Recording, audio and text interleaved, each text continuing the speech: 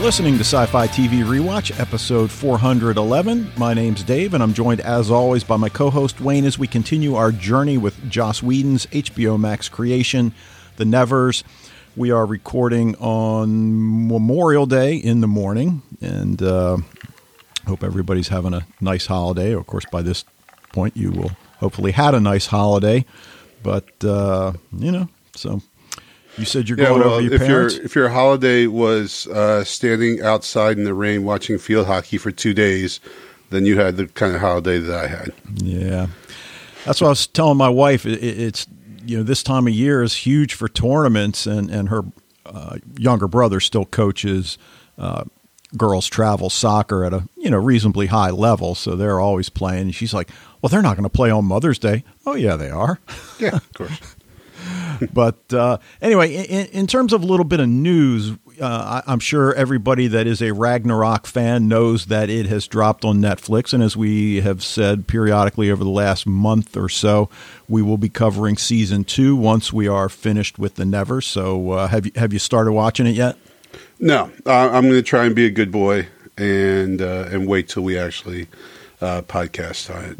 Well, the one thing that I did notice as I just saw the trailer, it's not even the trailer, but when you're on Netflix and if you've got that selected, then it starts playing a trailer or whatever. It's like everybody looks so much older than they did before. I don't know if you've noticed that or even. Well, I haven't seen the trailer or anything yet either. Okay. So I don't think it gives much away, but so anyway, well, after dark though, man, after we broke down that, the trailer on Dark, and there was really spoilers in there. I'm just like, I'm not watching trailers anymore. I'm done with it. Yeah, I hear you. Well, let's do a real quick what we're watching since we've got so much to talk about with The Nevers. We finally were, at that point, I say finally, it seems like we're like this every few weeks, but we were struggling to find a show. We finally went with Da Vinci's Demons, which is on Starz. And for whatever reason, I had this idea in my mind that it was a detective show. Well, it's not at all. It's, Leonardo da Vinci in his early years, 2014. But it must be karma or whatever, because it stars Tom Riley, who we know as Augie Bidlow, as Leonardo. And that's certainly not why we chose it. Last night, my wife wasn't really in the mood to keep going with Leonardo. She likes the show, but okay, fine, we'll find something else. We found this mini-series also on Starz, and I can't remember the title now, but it's set in Ireland. And we said, okay, description looks good, let's watch it. And the lead is Anne Skelly, who, of course, is Penance Adair. Right.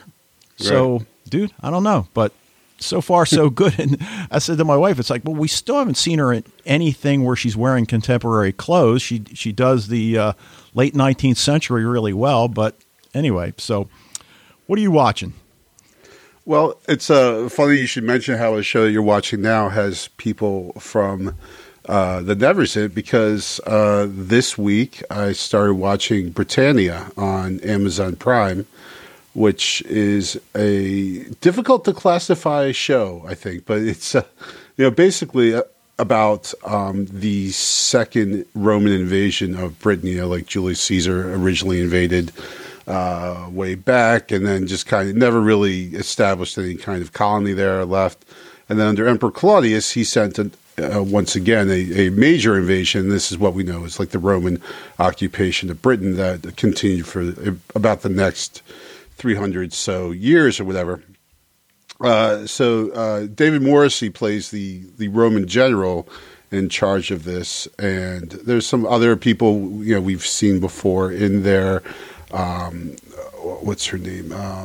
Zoe Wanamaker, who's been in a bunch of stuff. She was in Shadow and Bone, I believe, and also the Harry Potter movies. Plays one of the the Celtic chieftains, and a kind of bounty hunter type character is played by none other than Laura Donnelly. Wow, nice. Who plays, obviously Amalia True on The Nevers, and using her You know, she's a Northern Irish girl, I assume, what is her accustomed voice and accent in this, but still the voice is unmistakable when she even, at first it's like, because like, I mean, from going from Malia True to a, first century warrior bounty hunter person is a big costume change. So I didn't necessarily, I knew, like, I'm like, that's that face. Who's that? And then she spoke. I'm like, oh, okay, I got it. So, pretty good show. There's some weirdness in there, a lot of supernatural, freaky stuff, some very funny stuff. It is, I would call it uneven. It's not an unqualified great show.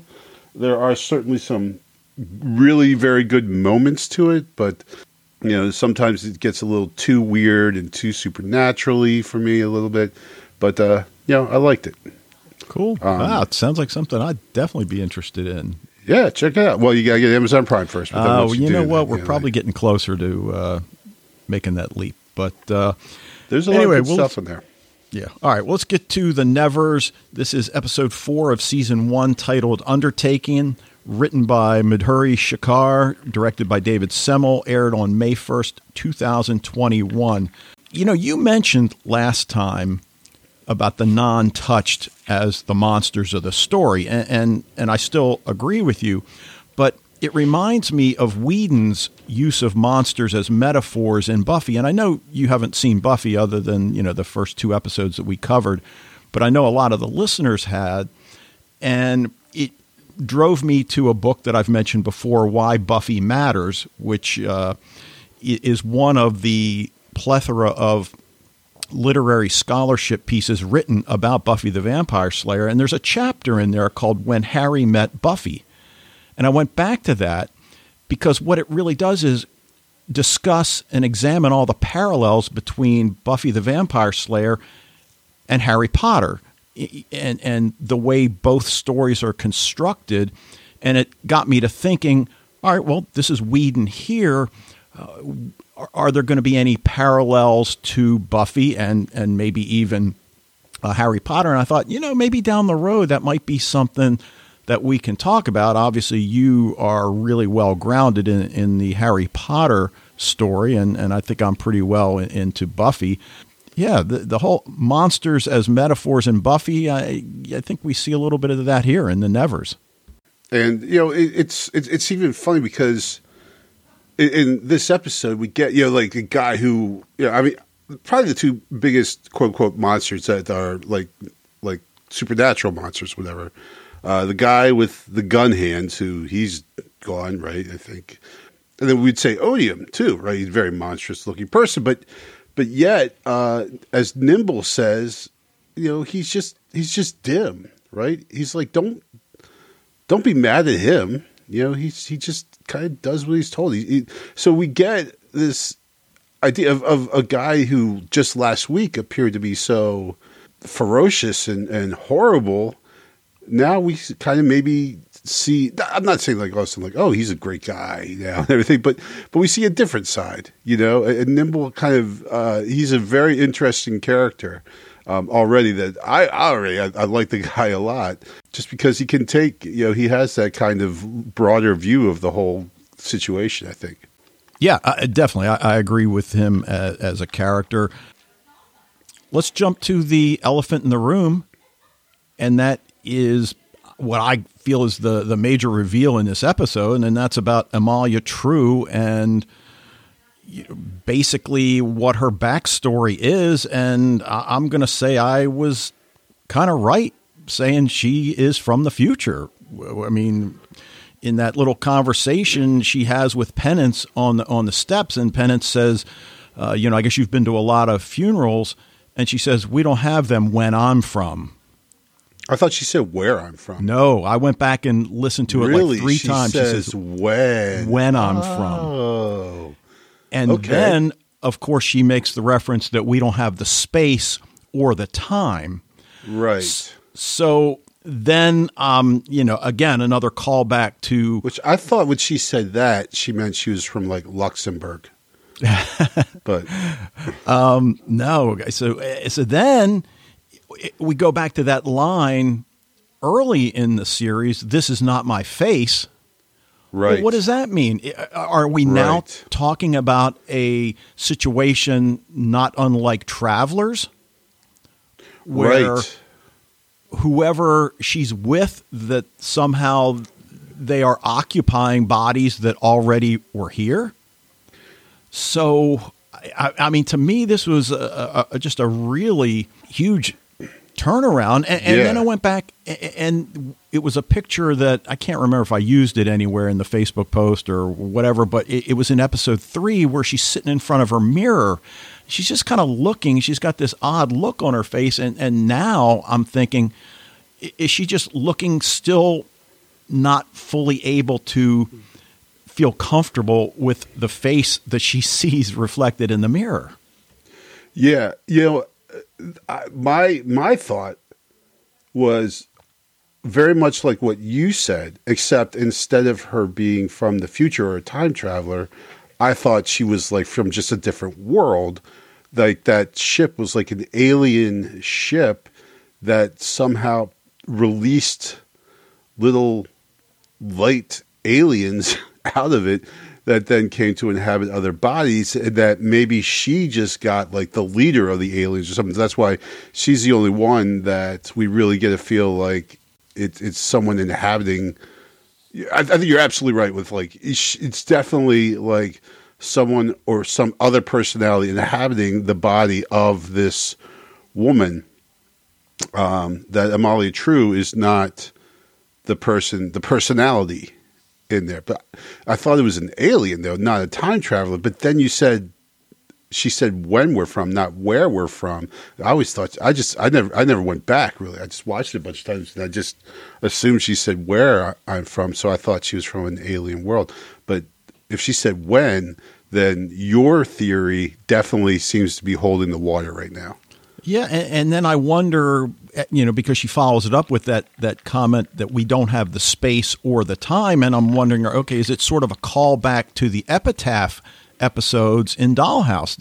That she's come from this post-apocalyptic future, again, not unlike Travelers, that they are trying to fix things so that their world can not fall to pieces. I mean, she says the word epitaph, right? She says that, like, because she's in a place where women don't have a voice, and she said that will be the world's epitaph. And that for me, that with Joss Whedon, I'm like, that word really resonates, right? And again, I always hated it when people like would be watching, some show that like J.J. Abrams did, and assume that every single thing in there, every single word related to the L word. Just for me to use that word epitaph, I'm like, I didn't think it the first time, but after like I think I've seen this like 4 or 5 times this episode. This time I thought, oh, epitaph, like Epitaph 1, like, I don't know. Yeah. I mean, I think what I've really come to the conclusion about the Nevers is that it is one of those shows that I don't want to say that you'll never get to the bottom of everything that's there, because I guess if you spend enough time that you probably could go through it line by line, word by word almost, and most of us are not going to do that, but there's just so much here.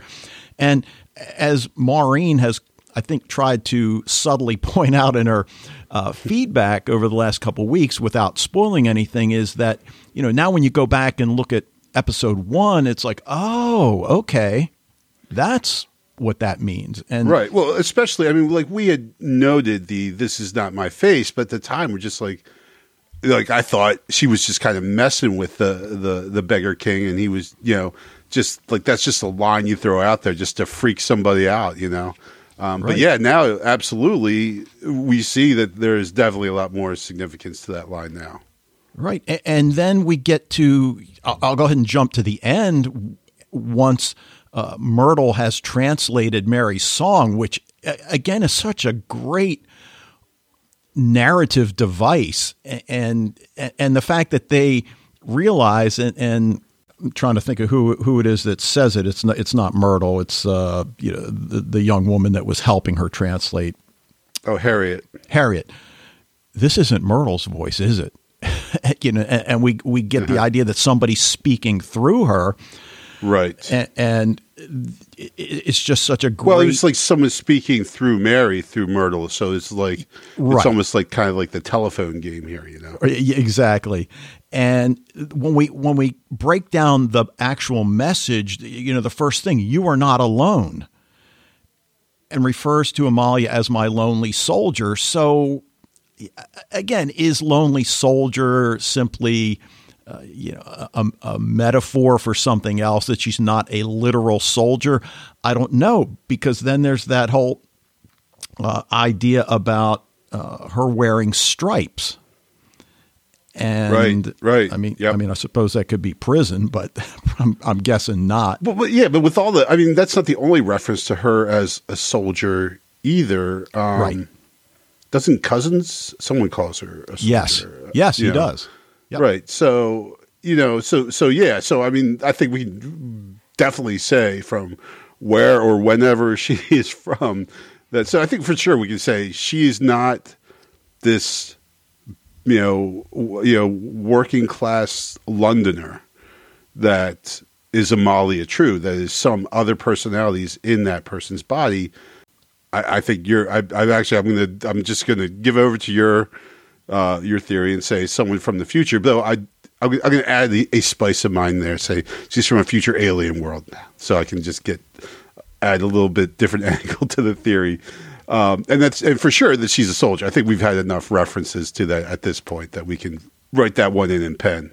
Right. And then just her reaction as it's being translated, where it just overwhelms her emotionally.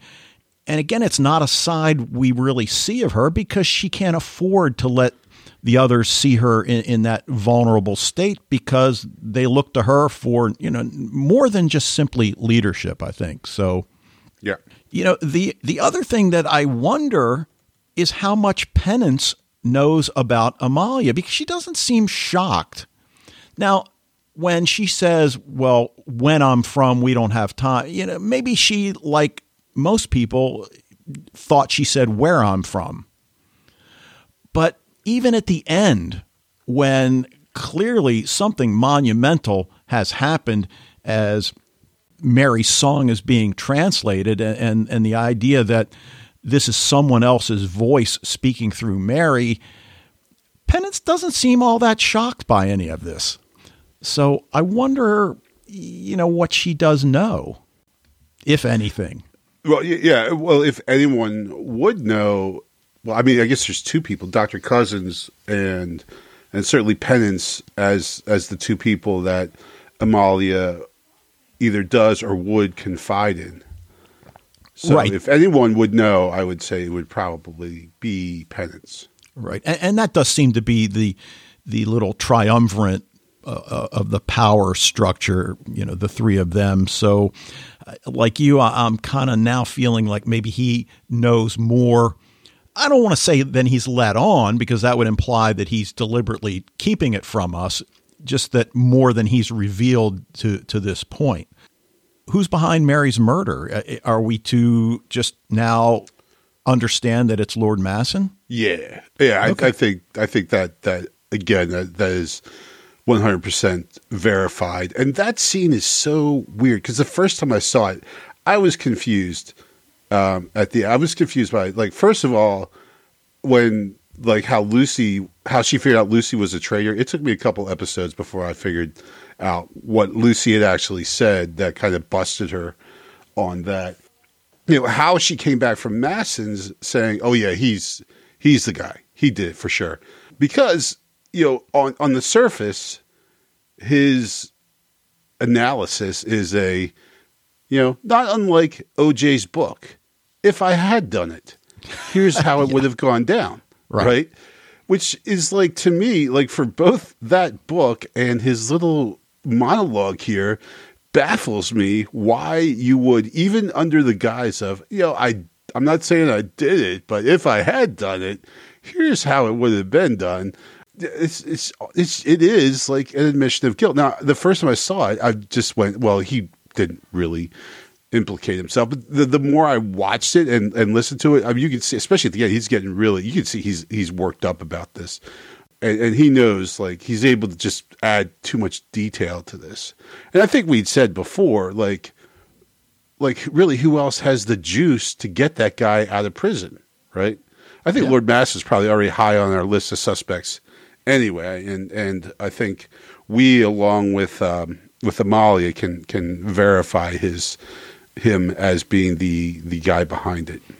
So to use more Buffy the Vampire Slayer terminology, which has worked its way into the television lexicon, he is now the big bad in this story. All the evidence points in that direction, and I agree with everything you just said. I wonder, though, if it's a subtle misdirection. I mean, the scene at his mansion, and I love the fact that she decides to drive Penance's car there, and I wonder if she's simply making a statement by doing that rather than taking a carriage.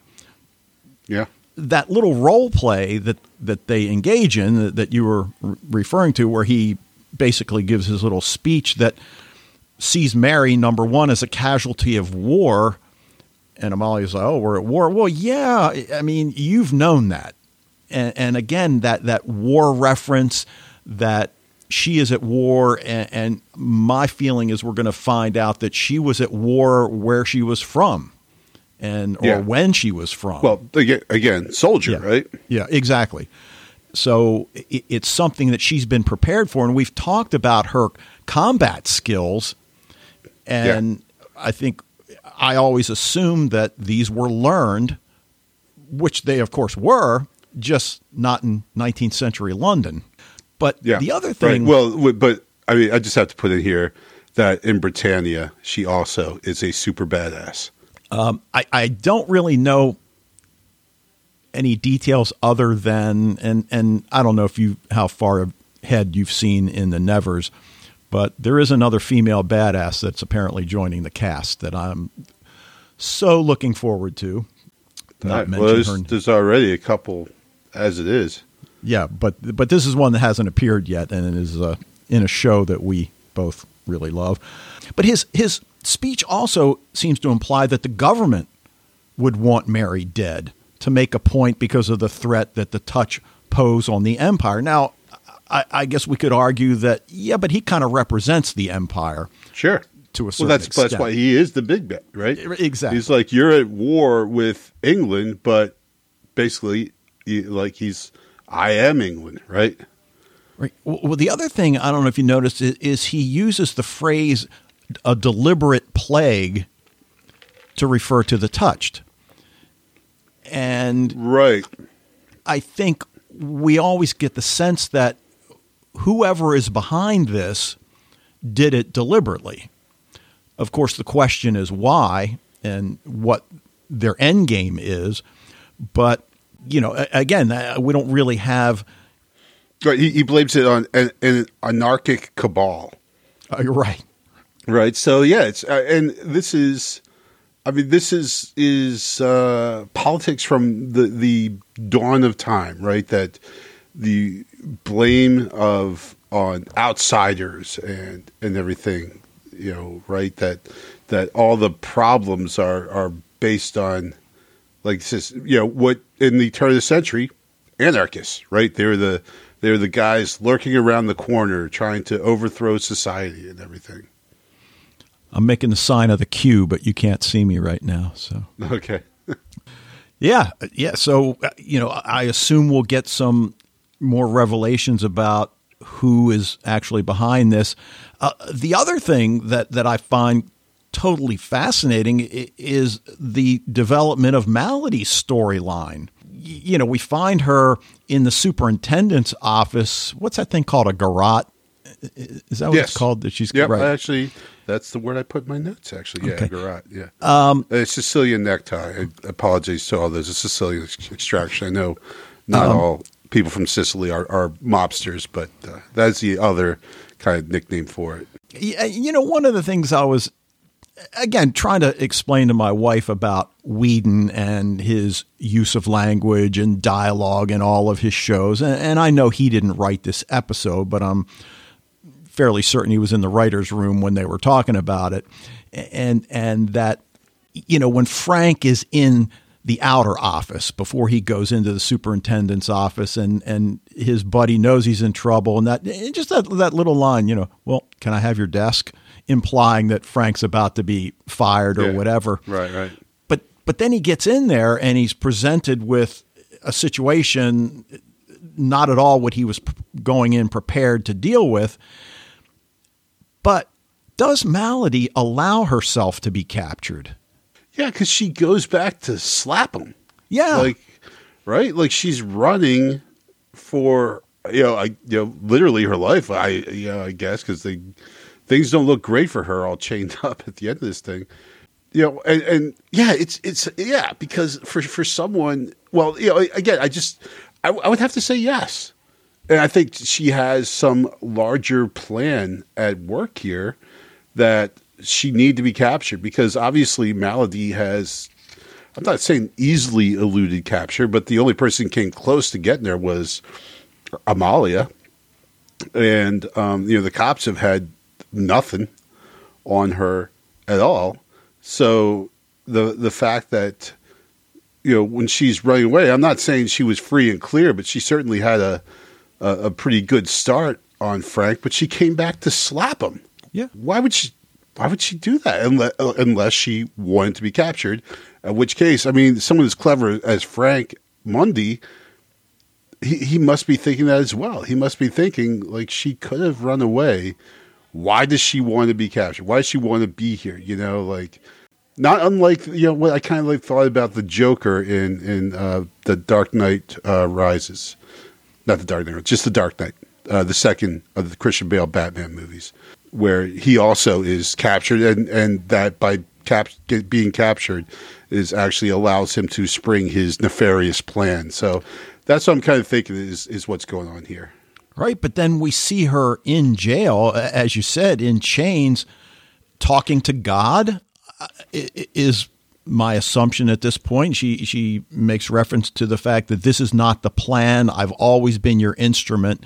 And we've talked about, the religious connections that come up surrounding her character, and that, in her mind, she sees herself, I suppose, as an instrument of God in her addled mind at this point. But when she says this is not the plan, like you said, this is not the Joker, right? The Joker, clearly that was part of the plan. So, maybe we're going to see her regain her wits and do something. But, at this point, it just doesn't make any sense why she would want herself to be captured, because that certainly seems to be the case. Yeah. Yeah. And it definitely looks like there's she's completely chained up. So there's nothing she could do to escape. But you just feel like she's got something up her sleeve and that this is just part of it, A lot of thematic threads in this episode. Women's rights. I love the little exchange that we have with Harriet about education, that clearly she wants to go to school and wants to go and get a higher education. She wants to be a lawyer. And apparently she has taught herself enough about the law to be useful for the members of the orphanage. But, the fact that Anil is her boyfriend, and he is able to go to school, and that's something that, while she doesn't blame Anil for the fact that she can't go, it just drives home the point even more so how wrong it is. And then what she needs is help, and we certainly get the idea that he at first refuses, and she's like, oh, so you can get away to come here to sneak a kiss, but you can't. Okay, good. And then you realize right away he's like, okay, she got me. I'll help. Yeah. And then the idea with the workplace and the journalist, the female journalist who is called out by her colleague. I don't know if he works for the same publication, probably not, but the whole idea of women taking men's jobs. And just like Penance or Amalia or any of the other young women at the orphanage, she stands right up to him and says, I got just as much right as you do. And just that whole idea of the power structure that we've talked a little bit about as we've been talking about the Nevers, that it is a patriarchal society that is extremely nervous at this point that its power is eroding. And that's what we said. That's Masson, right? Masson represents that old order, the patriarchy, the racist, imperialist society that was not. I'm not saying it was just in Britain, but certainly Britain was probably one of at the turn of the 20th century was probably embodied almost all of that stuff the most across the world. And like you said, they are struggling against watching their world erode, right? And it's honestly, it's kind of ironic that it was those very policies that they held on to so dearly were the exact things that led to the destruction and the breakdown of the British Empire. Yeah, and you mentioned Lord Masson. He also then is involved in the thematic thread about workers' rights and his fear of unionizing. And again, I love / hate his line to that one worker, "Come talk to me man to man," implying that it's somehow a sign of weakness to band together. And of course, with 120 years of hindsight, we understand that that's the only way that change can be effected is if you do band together, no matter what it is. So, we get a little taste of that. And again, Masson represents so many of these ideas, as we've just mentioned.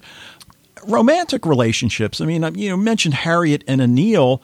And I guess what I like about them as a couple is they're sort of the example that the others can have, that just because you're touched doesn't mean you can't have a somewhat normal life and normal relationships. And with our witches discussion a few weeks back, we talked about the witches with mortal husbands or vice versa. And okay, fine, and I'm sure that might happen, but it seems at this point that like is attracted to like, and we don't really know their backstory, and we may never learn it, and that's fine. They do other things for the story, but also we get a little taste of maybe where Augie and Penance are going to go now that she's confronted him, and I just love this confrontation. That's such a great scene. That's definitely one of my favorites in the show so far. And she just throws him off balance right from the start.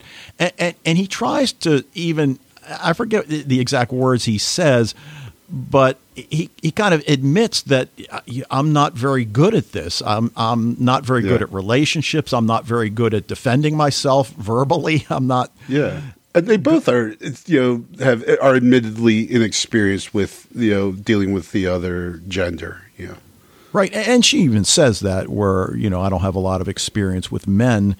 And we certainly get the idea he doesn't have much experience, like you just said, with women either, although that may change if he hangs around.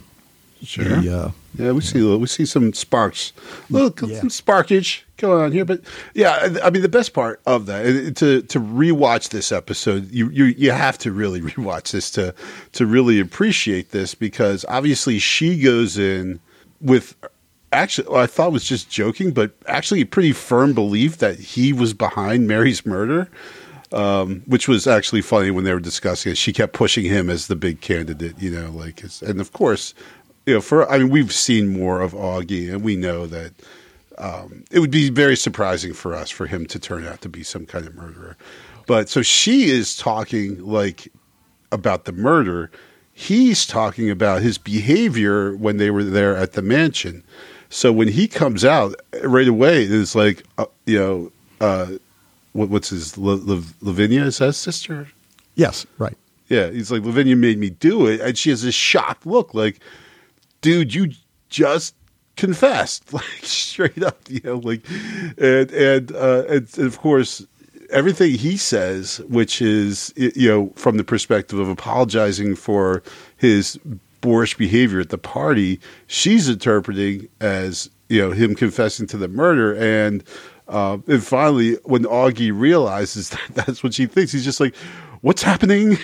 Like, he's just like, as so many of people in relationships, sometimes we dig ourselves a conversational hole, and then once we're in it, we realize, wait, how are you mad at me? What did I say? I don't get it. Where did this go wrong?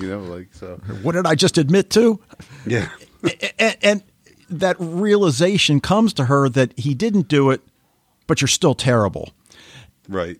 And the thing I like, though, is he right away takes ownership of what he's done.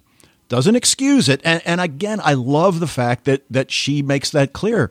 Just because you're apologizing, just because you're taking ownership, doesn't make it go away. And he's like, nor should it.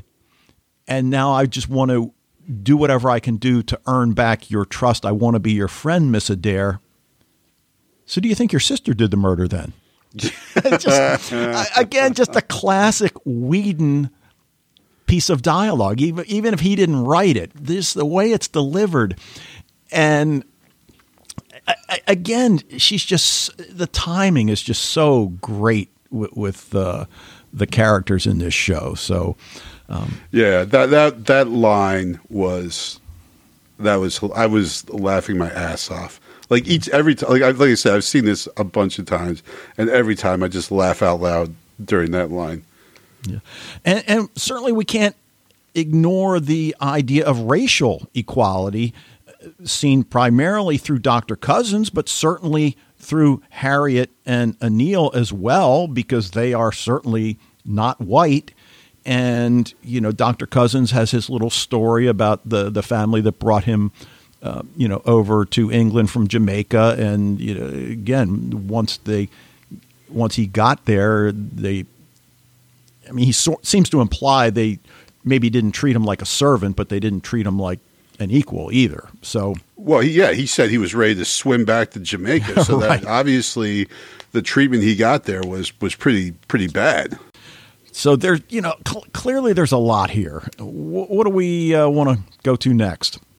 Yeah, I mean, as you said, the social commentary here was, as they nailed it on a bunch of different, I guess. God, there's so much that happened. Well, let me go to the warehouse for a second. I was about to say, why don't we talk about the warehouse and Lucy's betrayal? Because Amalia, Annie, and Lucy go to the warehouse, and they find the group of men in the office, and Amalia would have beaten them, but instead she uses that little robot that I think we assume Penance created to dispense knockout gas. And then Amalia wants to make sure no one's in the warehouse before they torch it. Right, which we've got as Penance is definitely like Amalia's Jiminy Cricket, like that she is that restraining force on her. And we saw it before with Annie, right? And she started punching her, and Penance was, took her up on that. Said, even though Amalia's excuse was, "This is how we talk," but she's like, "No, we don't do violence," right? Right. And it's going to be a difficult thing for Amalia to let go of because, again, as we learn more about her backstory, as you said, she's clearly a soldier, and old habits die hard. Well, I'm also just looking through my notes. I mean, Lucy says to her in there, all your war stories, but you don't know which war. Yes. So, again, just like in case you missed the other soldier references.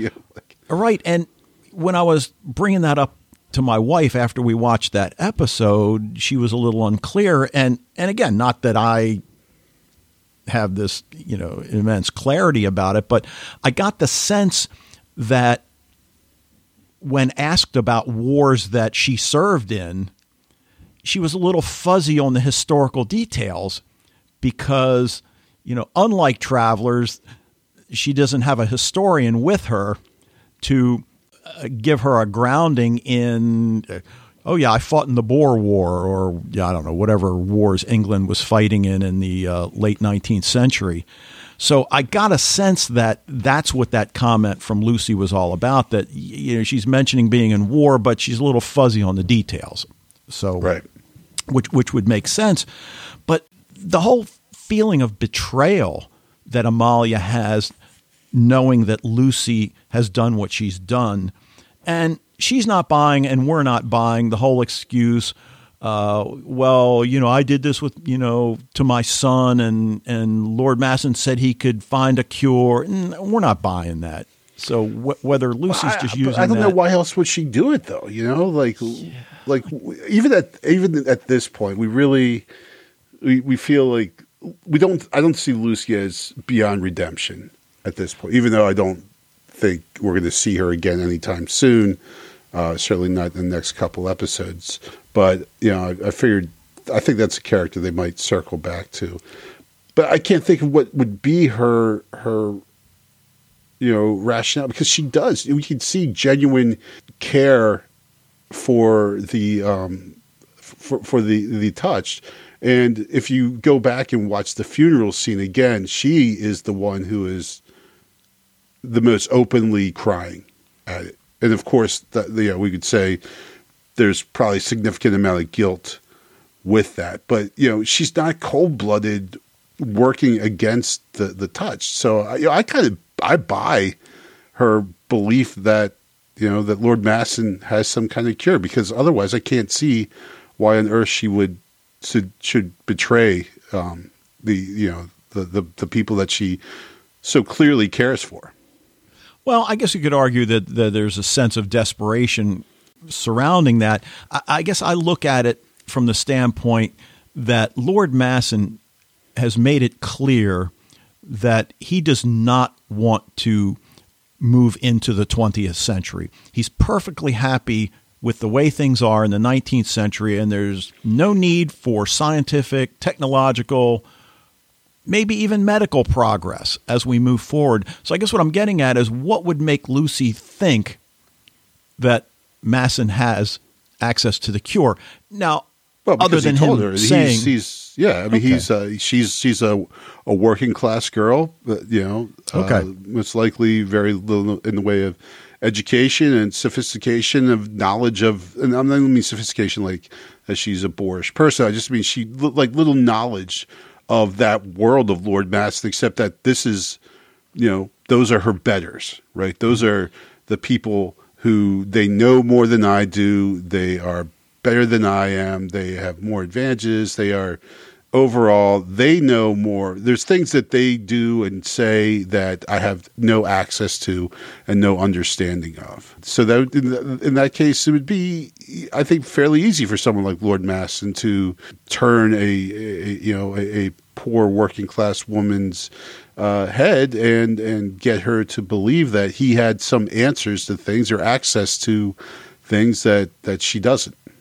Yeah, no, I agree with you on that. I mentioned before wondering how much Penance knows about Amalia's true reality. I wonder the same thing now about Lucy, because she asks Amalia if you made this nightmare, which I took to mean the touched and the way the touched are being treated. And Amalia again answers, I just got left behind. So I didn't make it, but I'm part of it. Or maybe I'm reading too much into it, but that's the way I interpreted that I didn't make it, I just got left behind. I'm just a soldier. Right. So, and then of course we get the pretty cool fight scene between the two of them.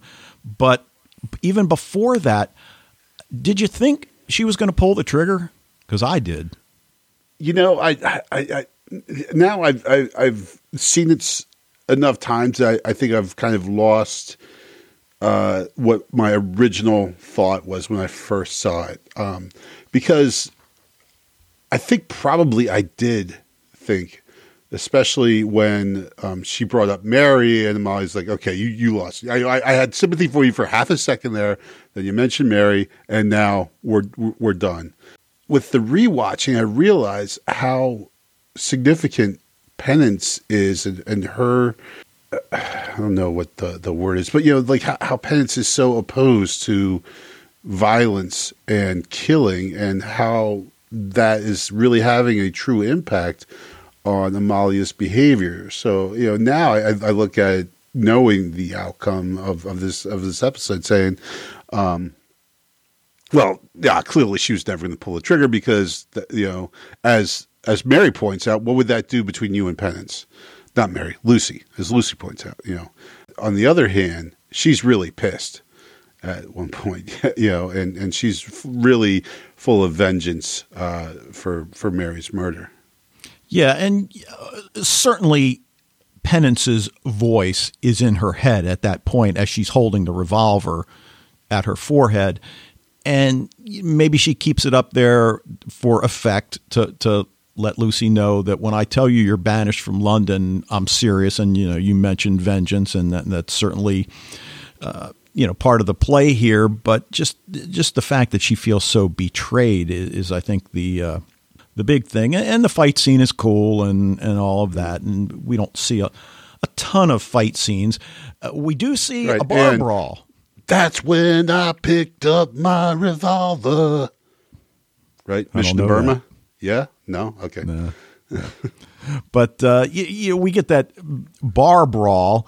And again, we didn't really talk about why Amalia decides to stay away from Mary's funeral, because that was a pretty significant step to take because of the public relations angle. And even Penance doesn't really understand why she does that. And I'm not sure I understand. Nimble actually tells us later, because she shook the fiddle player. Right. She got information from him about, like, she was trying to figure out who did Mary's murder. Okay. And so she found out through the fiddle player. I can't remember what exactly. I guess she found that the Beggar King did not order it. It was not Odium who.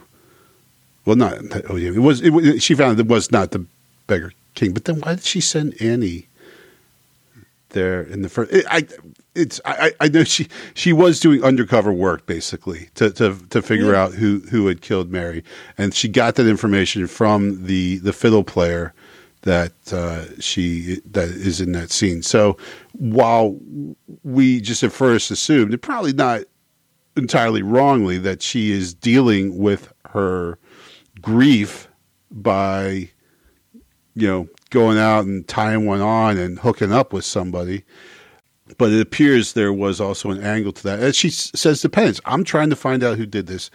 Mary, it's not going to change anything for Mary if I sit and cry about her. But if the longer it takes us to find the killer, the more likely it is that we never will. Yeah, okay. But I guess the argument would be, well, you could have carved out a few hours. Would that have really impacted your search all that much? But well, true. Like I said, I think it's a little of both, right? It's a little sure. of I want to get to it. I want to figure this out. I don't have time. Also, the other hand, as most of us are, that reluctance to go to something like a funeral, right? No one likes going to a funeral, obviously. That certainly was part of it as well. But you're absolutely right, especially as the leader. She should have been there probably. Right. And I can't remember if it's Dr. Cousins she says it to. How much does a fiddle cost anyway? Yeah. So, right, because she does kind of break that over that guy's head. That did happen. So Now, a couple things about the actual message. I didn't leave you. I went inside the city. I was damaged, incomplete. I had to heal. Soon we will all be ready. The word that jumps out at me is the word damaged. A person doesn't say I was damaged. A person says I was hurt. I was injured. Right. I was wounded. Using the word damaged implies a machine, at least to me. So you're right. Well, yeah, but I mean, what machine is able? Well, I guess if she's from the future, she could be like a, computer artificial intelligence type thing. Yeah. So I don't know. I mean, I had to heal. Then the word heal certainly implies something biological, biological, as opposed to I had to get repaired. Right. So right. True. I'm not sure what's going on there, and it could be something that got lost in translation. That's certainly possible. Game. But she said to everyone, all of us, gather and protect each other because of the dark. All right, fine. So whatever this intelligence is, it's aware of Amalia and what Amalia is doing, it would seem. And you might say, well, okay, that's like one of those things that a fortune teller would, I see trouble in your future. Yeah. Okay. Oh, yeah. Really? Wow. Yeah. Okay. Wow. But then find me, let them help those who will, but come below and find me. So now I guess we're going back to that blue glowing sphere that was uncovered down in the, wherever that was. Yeah. Good. That's the only thing that we've really seen that's underground, right? Right. Except for the literal underground that they're digging. Right. So, yeah. Well, I kind of thought with that too is that's also kind of like the hero's journey, right? Like the Campbell's, heroic myth cycle, and the hero has to descend into the underworld, right? So that, but yeah, so maybe this does tie into that blue thing. 'Cause that is the only thing we've really seen that is literally underground. All right. Anything else you want to bring up? Frank Mundy.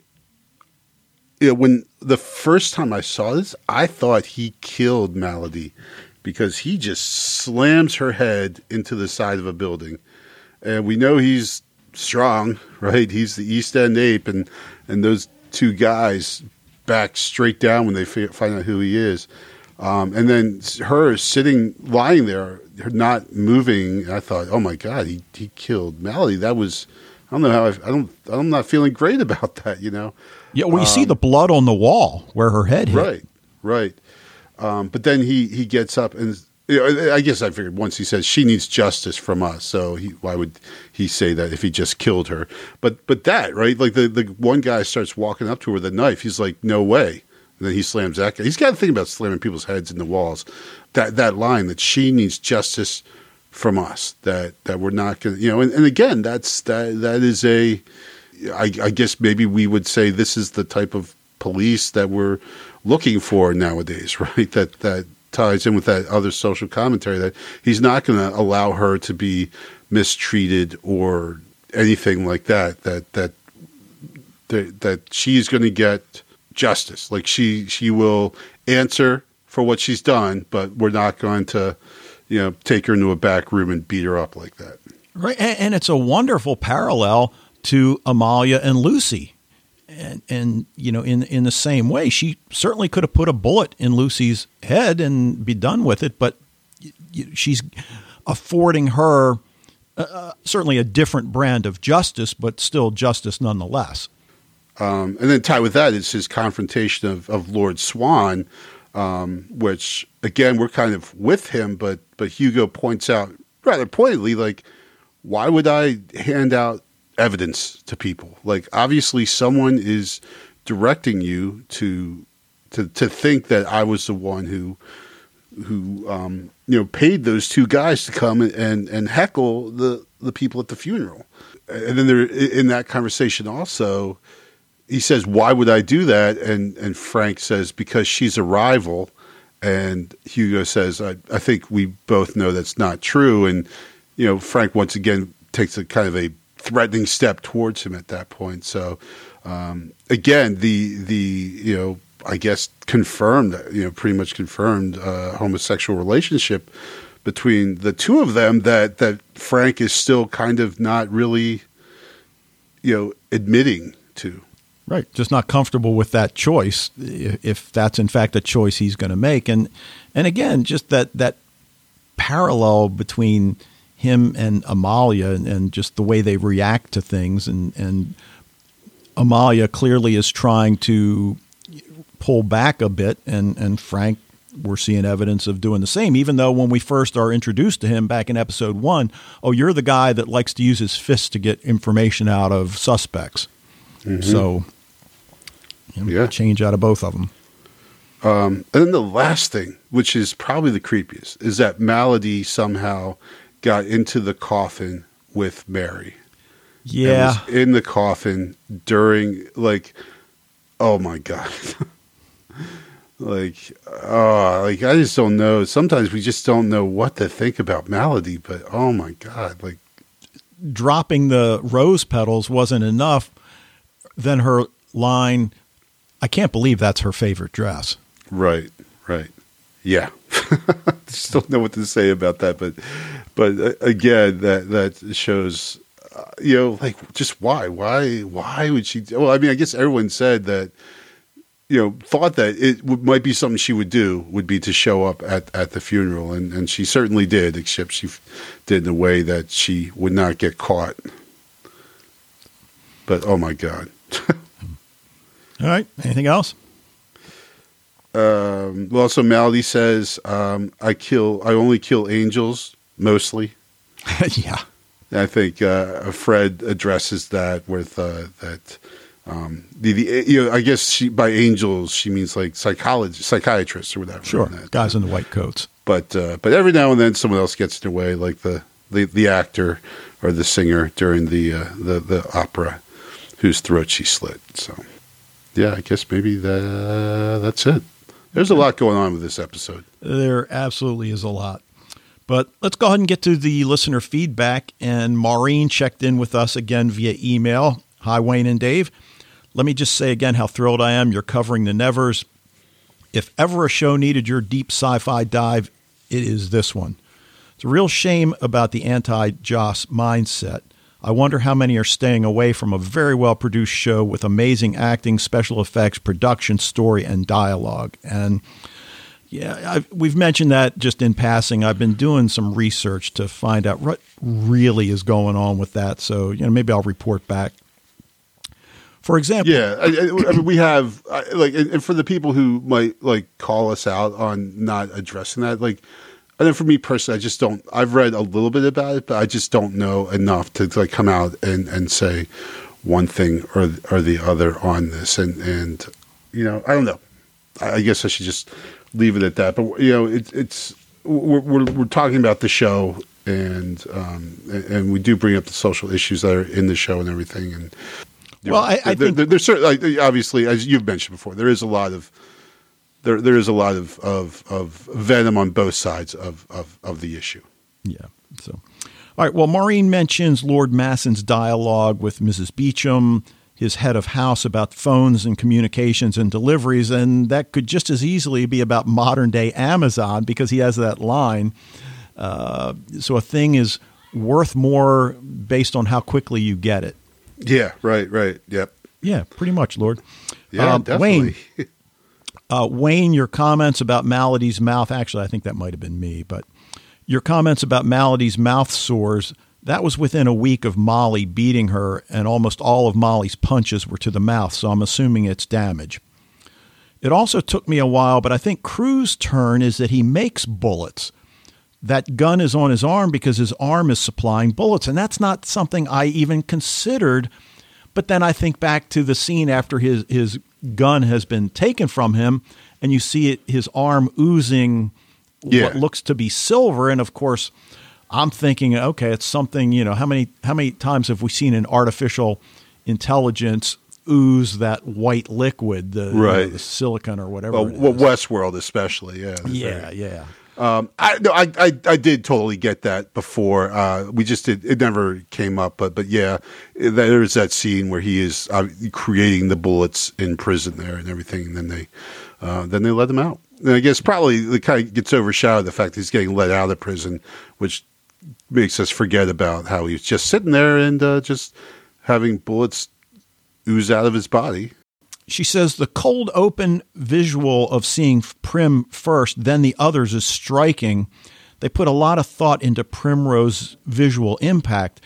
And we haven't spent a lot of time talking about the visuals. Again, like we said, a little while ago in the discussion, there's just so much here that we could talk about this for months. I love how this episode is all about characters' response to loss, except for maybe Hugo. And how great is Nimble? Definitely a character to keep. Already a fan favorite. He's only been in for like maybe less than 5 minutes, I think. But yeah. Now, she asked, did Malady kill the superintendent? I'm assuming not.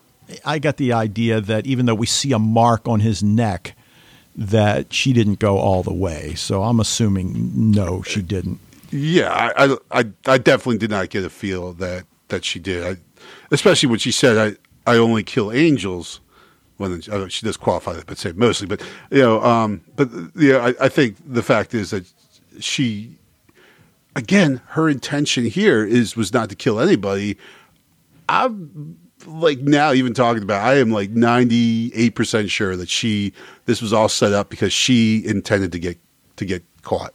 She intended to get chained up in jail. That she right now is exactly where she wants to be and intends to be.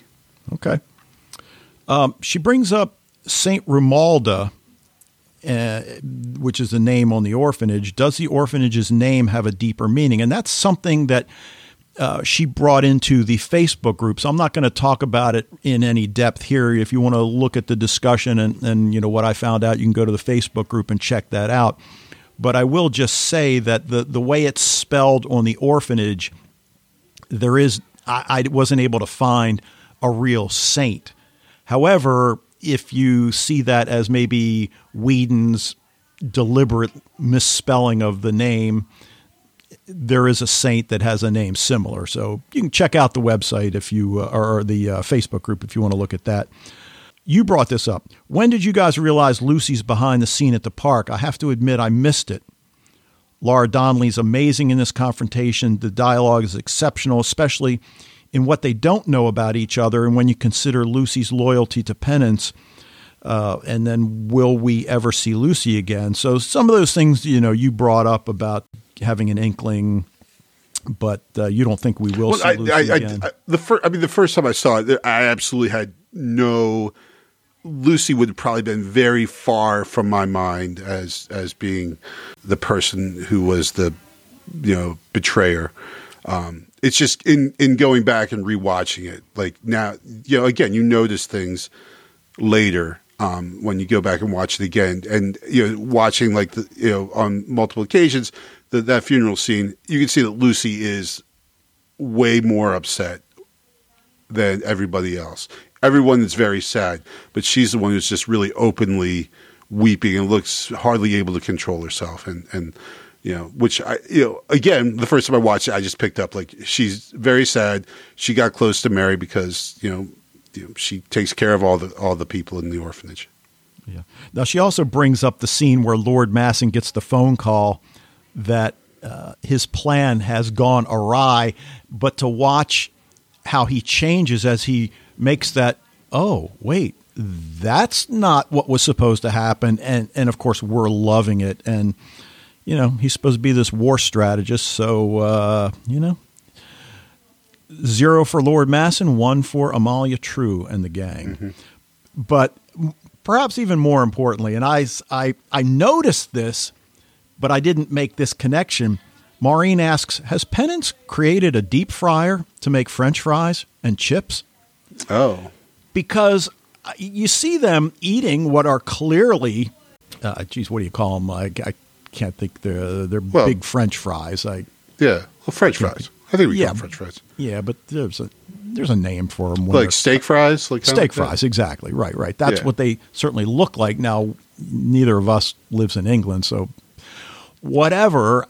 I don't know if that was a thing in 1899 or not, but even the container they were eating it out of looked like something you'd get if you went to the ballpark or something like that. So it looks like the French fries, fried potatoes, go back to And this is just the first thing that popped up around 1775. So, oh, okay. So I mean, I've made, obviously not recently or probably not ever again, but I've deep fried stuff just in like a pan. You can make French fries just by putting a bunch of oil into a pan. So right.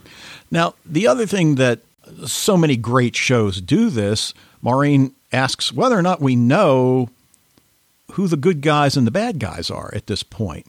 I mean, we certainly get the sense that the orphanage and the touched that are there are certainly good people, but it's a little unclear about Amalia now, that the people that she has been left behind by, we don't know what their intention is. So yeah, but I don't see her as. I mean, I see her as her motivation is to protect, right? Okay. And whereas Lord Masson's, if we take him as the quote unquote bad guy, well, it was, I guess, is also to protect in a way, but not protect people. He's trying to protect the patriarchy and the system as it is. But I really don't doubt Mrs. True at any point. But you can't say, I mean, there are some sketchy things about her we've noted before, but I think overall she's just been so clear in her desire to help and protect the orphans. Right, but could it be a situation where the mission is one way at the beginning, although she says I was given a mission, but not really, and I don't even know what my mission is. The whole lack of clarity there. But is it something that her opinions have changed as she's lived with these people, and that she's seen what they go through on a daily basis, and now maybe, that maybe she doesn't really agree with what the plan is or was. So I guess we'll see. Yeah, it's too early to tell, I think. Yep. But thank you again for the podcast and discussion and encouraging feedback. Looking forward to your thoughts. Don't know how Dave isn't watching ahead. Trust me, it's tough. I watched while it was released, and after each episode, I wished I could jump right into the next. Wayne's doing a great job of not giving things away. And I have a question for Dave regarding viewing episode 6 that I will ask next week. I think she amended that later, just a quick one. I've neither confirmed nor denied that I've watched anything else than what we are watching right now. That's the stance I'm going to continue to take on this. Okay. I'll also be running for office next month. So there we go. All right. Well, let's hear what Fred's got for us, and we'll be right back.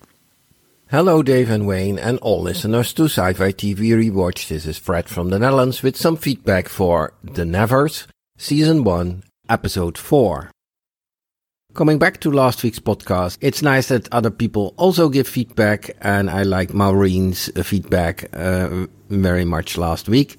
I just wonder, she said that Melody is only killing psychiatrists, but what about this actor that played Faust and she killed on stage? She slit his throat. I think he was no psychologist. But whatever. Thinking back about the episode of last week, you opened my eyes a little bit in the sense that I thought that this Odium guy, this big fella, one of the Beggar King's guys, was actually walking on the water. But hearing your podcast, I realized he was repelling water. And in that sense, he couldn't kill Amalia by just drowning her, putting her under, because his hands couldn't go into the water. And you had a remark about that, the silly chain with a hook on it. Probably just his only possibility to get to her if she's under the water. So, 1, it gave me some insights, and 2, it's the reason why he tried it like that. Now I also understand the remark that the Beggar King made to Amalia and Penance when they were sitting in that coach, that Odium was smelling. And that smelling is, of course, he cannot wash himself, because he is repelling water. You were also talking about the good writing and the fullness of this series, and the enormous attention to detail, and also what Maureen told us, that having seen the whole series, that there are many things that come later in the series are actually already there, but you just miss them. So every remark, every sentence you could put on a gold platter, and it really, really reminds me of Orphan Black. Also with a lot of possibilities to go in one or another direction. And if you watch that back, you'll also see that already hints given for things that happen later, and you just don't notice it because everything goes by in such an enormous speed.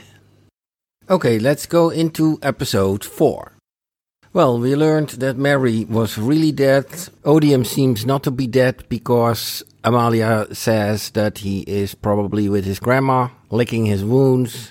And we fortunately didn't go into some kind of addiction story with penance and opium, etc. We also don't learn anything more about the relationship between Melody and especially between Dr. Cousins and Amalia. And it's not something in the context of a love story, although Wayne thinks it is. I just think they did some weird stuff, some illegal stuff, etc. together, which will devastate Dr. Cousins' wife. And probably it even doesn't matter if these things happened before he knew her as his wife. It's just something about awful things he did and saying something about his character. And in that regard, his wife will look at him in a different way. Something like that. That idea that Amalia True is from a kind of other world has another indication in this episode, because Penance and Amalia were talking about the funeral of Mary, where Amalia was not. And then Penance walking up the stairs together with Amalia saying, I don't know how many funerals you've been to. And then she says, we don't do funerals. We don't have the time and we don't have the ground for it. Who is we? And to what is she referring to? Funny but also sad was that Miss Chataway asks Myrtle, Myrtle, do you want to talk? Well, of course Myrtle wants to talk, but nobody understands it. But eventually they got that resolved. I really wonder how it would be if Myrtle could write. Perhaps she can write, but of course in the 19th century a lot of children didn't write. If she could write, how that would look, and what Google Translate would make of that, with so many languages just mixed up. What is there in Inspector Mundy's past, being the East End ape? Some kind of boxer, which makes these two purple purists very talkative. Penance invented the amplifier. Did Amalia invent crowd surfing? Or did she just started a bar brawl? Nice that August and Penance reconciled, but it was a little soft piece of the story. Funny scene was when Penance and Amalia talk at the end and are eating potato chips, that when Harriet, Myrtle and Miss Chataway come in, that they hide their potato chips. And I don't think because they are ashamed of eating junk food, but probably being very expensive in those days. But just a little later they share it. And what's up with Mary's text, directed to Amalia True as being a soldier? I think that it has something to do with that Amalia is constantly talking about that she is abandoned and that she's alone there. And this text shows something about that somebody is there for her, somehow. That's also the reason why it hits her so hard. Okay, time's up. Greetings, all the best. Fred from the Netherlands. He brings up the fact that there's no progress in the Cousins, Amalia, Malady relationship that they clearly had in the past. And whether or not that's something that we will get down the road, I would like to know more. It just seems as if things are moving so quickly at this point and in a direction that maybe it's not important anymore. But I still wouldn't mind knowing more. Yeah.